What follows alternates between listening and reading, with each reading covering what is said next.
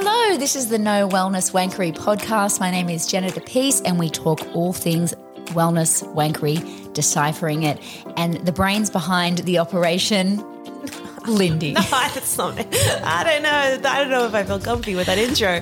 But hi, I'm Lindy, dietitian, nutritionist, and we're going to dive into all the wellness wankery, and there's a lot of it, so let's get into it. I love my little intros where I say how smart you are because you're like, stop, I hate this. And I'm so like, awkward. I do it because I love it. Yes, so someone messaged you on Instagram. You get so many good questions that raise flags to us to investigate further, being like, is oat milk bad for me? Because an Instagram account told me that it was. Yes, and then this person, thank you for sharing. I'm not going to tell your name, but you shared the Instagram account, and I then went onto the Instagram account because I was like, all right, this raises a whole topic of healthcare professional red flags, you know, because a lot of wellness wankery comes from a quote unquote healthcare professional who's giving us advice, and we suddenly think it goes against everything we've been taught before, and now it clouds our judgment. So the question is, who do you believe? Who do we believe? And how can actually assessing the person giving the information help us understand if it's wellness or wankery? Because I think it's actually a really key part of it all. So, all right, so this person messaged me, is oat milk terrible for me? Is it going to kill me? Basically, because this person's posted about it, I then went onto this person's Instagram account. Now, their Instagram account has the word raw and fitness in it. And I was like, okay, kind of raw is a bit of a red flag for me already. Then I go into their account. They've got over 100,000 followers, which, by the way, is not at all an endorsement as to someone's credibility or whether or not they know what they're talking about. In fact, a lot of the fear mongers, they get lots and lots of followers because they say really outlandish and crazy things. One of the interesting things that happens when you study nutrition or any complicated degree is that the more you study, the longer you study, you realize how little you know, because you suddenly are opened up to this entire world of all the things you should be understanding. And so as a result, as you actually become more quiet, you're more scared about all the things that you don't know already. Whereas someone who's just done, you know, a little course in nutrition, they think they understand a whole lot more than they do, and they speak the loudest and they say the most outrageous claims. And so as a result, one of the things that perpetuates this whole wellness wankery culture is you have the people who know the least speak the loudest, and those who know the most stay quiet because they want to protect you. But it doesn't end up protecting anyone because all we hear are these loud voices. Do you think that people that know the most stay quiet because they realize how complex it all is? Absolutely. They're like, this is... And how little we know as humans? Yeah, and how making an offhanded comment can have really big impacts in someone's life. And, you know, they don't want to say anything wrong. So it's easier not to say anything sometimes than to kind of open that can of worms, because there's nuance in everything. And you were saying that so anyone can jump online, do a quick course and call themselves a nutritionist. Yes. So then I look into this person a little bit further and I'm like, okay, cool. What are their credentials? They're claiming that they're a nutritionist. And so they have this kind of like weird nutrition course that they say that they did, and I was like, I've never heard of this course before. It's not nutrition, it's not dietetics, things I know about. And I look into it a little bit more and I can see it's a 1-year course. 1 year's nice and all, but honestly, you barely touch the surface after 1 year. There's a reason why nutrition degrees are like 4 or 5 years plus. Then you have to do, like, you know, I've been working in the field for 10 years already, and I still feel like I don't nearly know enough. And you have someone who's done a 1-year course who's like, she's able to call herself a nutritionist because while being a dietitian is regulated by governing boards, being a nutritionist is not. So I could do a 20-hour course and call myself a nutritionist. And so I think just seeing that one claim alone isn't enough. When you go on someone's website, and if you do ever see a piece of information, you're like, that doesn't seem right, go onto their website and try and find what qualifications they have. If they are reputable, they're going to say what university they went to. Generally, maybe you could work out how long they studied for, and then you're going to understand what other additional qualifications they've had. Things to kind of go, is this person trustworthy? Check their LinkedIn. Do they have a LinkedIn? If they don't have a LinkedIn, probably not a good sign. No. And just because someone's written a book, that's not an endorsement for the fact that they know things. People can write books.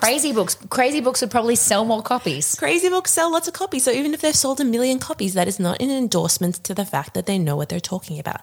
So there are so many red flags that we should be looking at. Another red flag I spotted on this person's account was using really kind of crazy words. Like she's like, this food is poisonous. I was like, okay, everything's poisonous in the amount you have it. Like water, you can die from drinking too much water.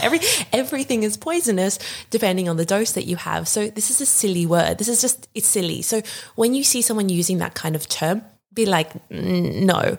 Anyone who's demonizing, who's using very black and white terminology to define what they say, who's saying things definitively, that's a red flag. So if you're going to see someone who knows what they're talking about in nutrition, they're going to use words like, it may cause something like this. It could have the potential to, because anyone who knows what they're talking about realizes that in some cases it will have this effect, in some cases it won't. And to say this is going to make you constipated is like, it's silly. The other thing I noticed on this person's account, it was a whole bunch of before and after photos. Now, this is such a red flag because I think anyone who's using before and after photos is going to get very offended by the fact that I'm saying this. But they're trying to profit off your temporary weight loss. I know there are a lot of people who are like, I love taking before and after photos because it gives me a sense of accomplishment. We're not going to go down that rabbit hole. If you want to take it and you want to keep it in your personal stash, do what you need to do. But when you then send it on to a healthcare professional to use it as part of their marketing, you are then fueling their marketing. And what we often don't see is what happens after that challenge. So I have no doubt that like a 12-week weight loss challenge for many people might result. See how I use the word may result in weight loss? Because it might not. Because it might not, but it may result in weight loss for some people. So vague language is good sign. And I think what happens after that 12-week challenge is what I really want to be seeing, which is what you're not seeing in the before and after photos that, you're going to get posted. Plus there's the lighting, there's the makeup, there's the very sad depressed person in the first photo and then the really gloriously happy person who's gotten a spray tan and bought new clothes and has makeup and their hair done. And they're posing and they're like, they've got things. And I'm sure there has been some kind of, mental, physical transformation. But these before and after photos are simply a snapshot in time. It is misleading. And there is a reason why actual healthcare professionals, why our governing body doesn't allow us to use these photos, because it is misleading. So Instagram has recently instated some new changes that companies like supplement companies can't use before and after photos as kind of like a proof as to the efficacy of something, because it's anecdotal. It's simply one person's story pulled out of like a whole sample. It's not saying, hey, here's 200 people, 75% of people had a positive result, the others didn't. It's saying, here's 200 people, we've cherry-picked one who had a really startling response, and you're going to see that one person. And so it is misleading. And I think generally I am yet to come across an account with a healthcare professional who uses before and after photos who I think you're trustworthy. Okay. Controversial maybe, but I suppose at the end of the day, if there's a healthcare professional using before and after photos, it's coming down to the fact that weight loss is the only goal. Weight loss is what we're doing all this for. Weight loss, toning up, changing the way you look, when there is a million other reasons to look after your health. Yes, but you know what they often do is they'll kind of like, they recognize that just promoting weight loss as itself is like not popular anymore. So then in the caption, they'll probably write something like, but this isn't about weight loss. Yeah. This is about so much more. It's a physical and emotional transformation. She is happier, more energetic. But the fact that you are using the before and after photo, you could say one thing, but you are representing a completely different thing right here. And I think actions speak very loudly in these kinds of circumstances. Do not underestimate the power of before and after photos when it comes to marketing. And this is why these people use it. But it's a major red flag. Every single weight loss product or program or anything that's promoted on television is just all before and after photos. The whole thing, the whole 30-second TV ad is someone's story about how they changed their life and because it works. In their old pants. It tricks us. It tricks us. It tricks us. It gets us to buy into the program that we've lost weight with before, thinking it'll somehow work this time again and keep the weight off, but it actually doesn't. So that's a red flag to look out for. Yeah. Another red flag to look out for is any healthcare professional who is obsessed with BMI, who's kind of like using it as a metric for your success and as a measurement for how healthy you are. So when you look at the research around disordered eating, this is a bit of a startling result, but they say the results say that 70, and this is like the study that was done is they looked into, it was a huge population study, and they found 75% of people had disordered eating, of women had disordered eating. 75%. So 3/4 of people have some degree of disordered eating. And this is why I say I very rarely meet someone who I'm like, you have a completely normal, healthy relationship with food because you've somehow escaped it all. Majority of people have disordered eating, which what you can guess from that is your healthcare professionals, your doctors, your personal trainers, your physios, your dietitians, your nutritionists, they are not immune from diet culture bullshit. They are not immune from disordered eating. And many, 10% of the 75% of people have a diagnosable eating disorder, but there are disordered eating disorders are a spectrum, so they can have any kind of degree of this. And so I think we just need to recognize that sometimes when we're seeing a healthcare professional and they have this, they just keep coming back to weight. They keep going on about BMI. You're kind of going, this goes beyond clinical research and understanding, because when we look at the science, we can kind of go, we know it's not right. We know it's not right. We know BMI is in no way does like height and weight like going to equal health. We know this. There are so many ways that we can look at health, and BMI might play a tiny little piece of that picture. But when someone's going, listen, your BMI tells me you're unhealthy, I'm like, this is silly. Okay, that's a red flag. Another big red flag, healthcare professionals, personal trainers, they're a big part of that. Gym culture, a big part of that. And I know I've been looking for like a new gym, and when you're more aware of all these diet culture tricks, it can – a few options. Sometimes I feel it can be a bit off-putting to a gym, but then also it can be a bit empowering to be like, I'm just not going to absorb that. I'm going to do my thing. Like sometimes if you do like a Friday morning gym class, a lot of the talk is about like go extra hard so you can earn your weekend, or crazy things like that. Same on a Monday, work off the weekend, and all these type of things like winter bodies, summer bodies made in winter that they spruik with their winter challenge, and all of these things. It's toxic. It's toxic. It's an issue. It's problematic.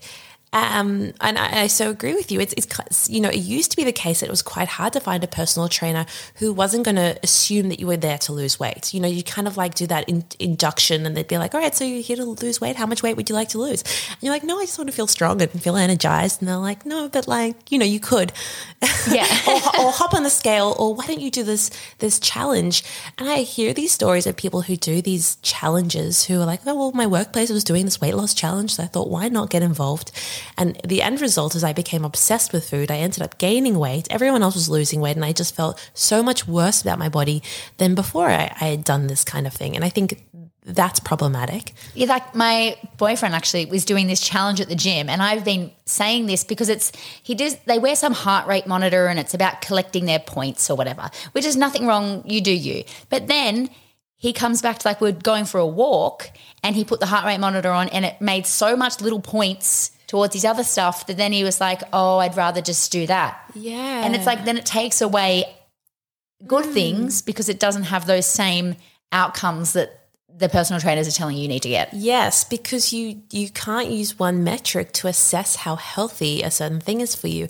It's like this idea of when you do a stretching session, you're like, well, what's the point in stretching my body if it doesn't burn calories? Or what's the point in doing a yoga class if it doesn't burn enough calories? Well, this is how I used to think. Yeah. And it's like there are so many therapeutic benefits to you doing something like a yoga class. You might sleep better, and as a result, you have so much more energy, and then like how that has all these beautiful on-flow effects. But when we're simply looking at things like heart rate or calories burned, I think we are completely missing the picture of health. And I think these are some more red flags. And just on the whole like personal trainer thing, just one more like thing that really gets to me. I mean, I really hate it. You really hate it. When I'm in not personal training, like I might be in like a Pilates class or a group training session, and the trainer will say, everyone has to hold a plank, and if someone drops the plank, then we all have to start again from scratch. And I'm thinking, okay, firstly, what we really want is people to be able to trust and know that if my body doesn't feel good, if this is hurting, this feels uncomfortable, I'm allowed to get out of the plank. In fact, we should be encouraging that. Beyond that, we shouldn't be punishing the group with exercise. Exercise should never be used as punishment. And then also like you're adding shame and guilt to the person who dropped out of the plank. I think it's promoting injuries. I think it's creating a very unhealthy relationship with exercise. And I think there are so many comments that sometimes you hear people say, you're like, that is old school toxic diet culture BS. So that kind of brings me back to what I wanted to ask. So as you say, like probably they've shown studies, 75% of women have disordered eating, all of these health professionals, all of these personal trainers, all of these physios. How do you find the ones that are good, or do you just need to put a different helmet on and trudge through and just ignore what people are saying? Okay. Oh, it's such a good question. And it just reminds me about a really key point here is that we often go into a profession that we have a special affinity with. You know, there's kind of this theory about why do psychologists study psychology? Well, not that they're crazy, but like, you know, their brain fires in a specific way. By the way, psychology is also not immune to diet culture. And I think, you know, I'm very transparent about the fact that I got into dietetics for all the wrong reasons, that I had an eating disorder, and I believed having a profession that required me to stay a certain weight, to be, you know, to control what I ate, to know everything about food was a very good choice. And so when you look at statistics, we see that people who go into nutrition in these kinds of fields have a higher rate of disordered eating. It's not just that they're of the equal rate. They are more likely to have a degree of disordered eating and probably be a little bit more extreme on that. And because their profession requires them to maybe look a certain way, as like, you know, walking advertisements, I think that they probably get away with very disordered eating, and it somehow gets accepted as this is normal, this is healthy, this is okay, and it's not. And because I've openly talked about being a dietitian who got into it for having an eating disorder, I get a lot of nutrition people reaching out to me saying, hey, this sounds very similar to where I'm at. I'm currently practicing, but I know I have an eating disorder that's undiagnosed and I need to treat it. And I think it's great that they're coming forward and doing that, but just don't underestimate how many people there are. I used to be, pre-pandemic, I used to go to like influencer events, which I don't enjoy influencer events. I'm a really bad influencer, worst influencer ever.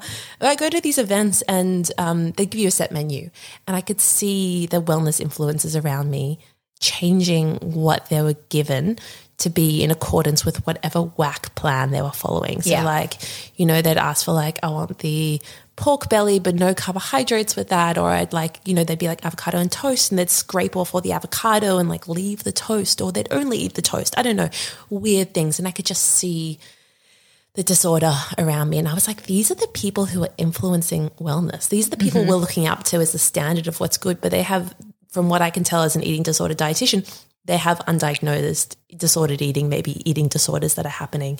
And I think it's problematic and it's a bit scary. Yes. Another red flag. There are more. There are lots. Counting macros, counting points, that kind of thing. Anyone who's kind of going on that idea of earning food, I think it's outdated. I think it's damaging. And then I was speaking to someone and she's like, yeah, but my trainer only tells me to count protein. It's the only thing I need to count. I'm like, most people get... You know, you're getting enough protein. You get enough protein. Like firstly, protein malnutrition, I know that's like on the other side of the spectrum, but we just don't see that in westernized countries, really. That's like not really a thing unless you've got some serious IBS, IBD, or fussy eating kind of stuff going on, disordered eating, which cause that as well. But it's just generally not something we're seeing. And there is this over-obsession with trying to get protein. And I think that is problematic in and of itself. And I think that's just not a healthy relationship with food. No, because I know when I've been trying to do those things and you've got to have like, I normally just like the small, normal-sized can of tuna, and then you've got to have like the big can of tuna. And I'm like, I can't eat this much tuna, but I've got to eat all of this tuna. And it's like the whole meal is ruined because there's so much tuna in it. Yeah, you know what I mean? Yeah, you're ruining things. You're ruining it. You're like, I don't want to eat a piece of chicken at 11 p.m. at night, but I've got to get there, you know? You just think, what is this crazy world I've been indoctrinated to? You're probably getting enough protein, my friends. You probably are.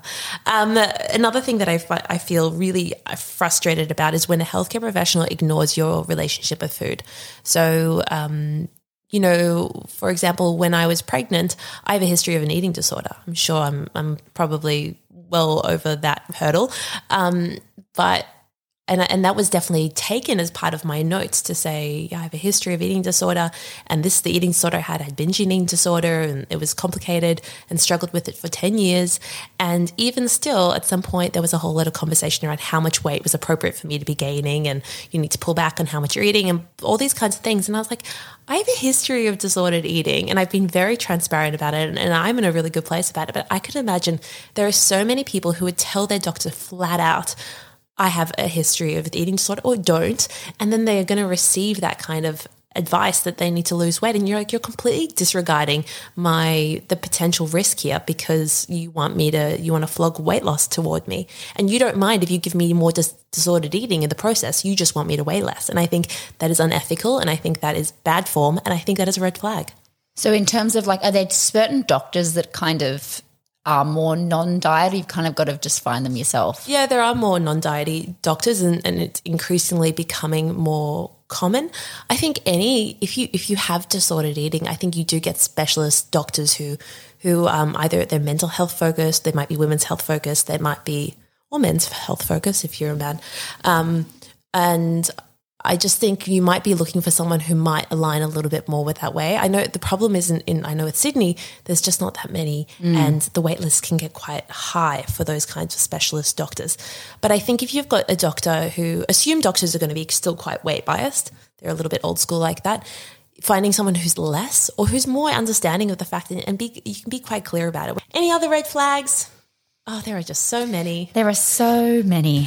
I also just think one more thing is if someone's on social media and they're allowing nonsense in the comments, the comment section has become like, I don't know, an apocalyptic world.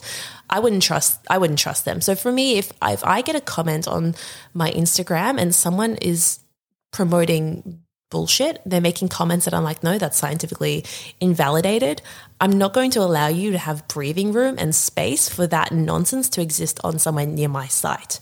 And so that kind of stuff gets deleted. Full transparency, absolutely does. Someone's like, this causes cancer. I was like, you're gone. You're cut. You're cut. You're cut. So also just checking those comments lists. There are so many ways that you can be looking at your healthcare professional. And I just want you to think about this. We want to find the right healthcare professionals for you right now in your experience. And I think use that gut instinct that's like, oh, this doesn't feel fully right. Or is this really bad for me? It probably isn't. Your gut instinct's probably right. When we're demonizing foods that are totally fine, when you're using really clear language like this is bad, this is poisonous, this is good for you, this is brilliant, this is going to cure you. Red flags, and let's opt out. Let's unsubscribe. And get the hell out of there. This has been No Wellness Wankery. If you have any questions, nude_nutritionist, send them through. Thanks.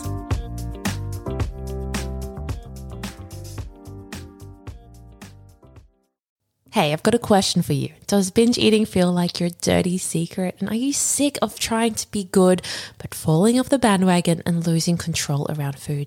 If so, I can help. Binge Free Academy teaches you how to beat binge eating and feel in control around food, giving you doable, evidence-based strategies. You'll get lifetime access to 30 practical step-by-step video lessons, 12 group coaching calls with me, and become part of my Binge Free Academy community for life. As a recovered binge eater, I get it. I know there's no quick fix or one-stop shop for binge eating. And so that's why I want to give you the ongoing support and care you need and deserve. And I'm so confident it will help you that I'm offering you a 30-day money-back guarantee. So no risk or reward. You can take control over your food and your life. And I think it's the best investment you'll ever make towards reclaiming your life, your health, and your happiness. To learn more about Binge Free Academy, you can click the link in the show notes or go to lindycohen.com/binge-free-academy.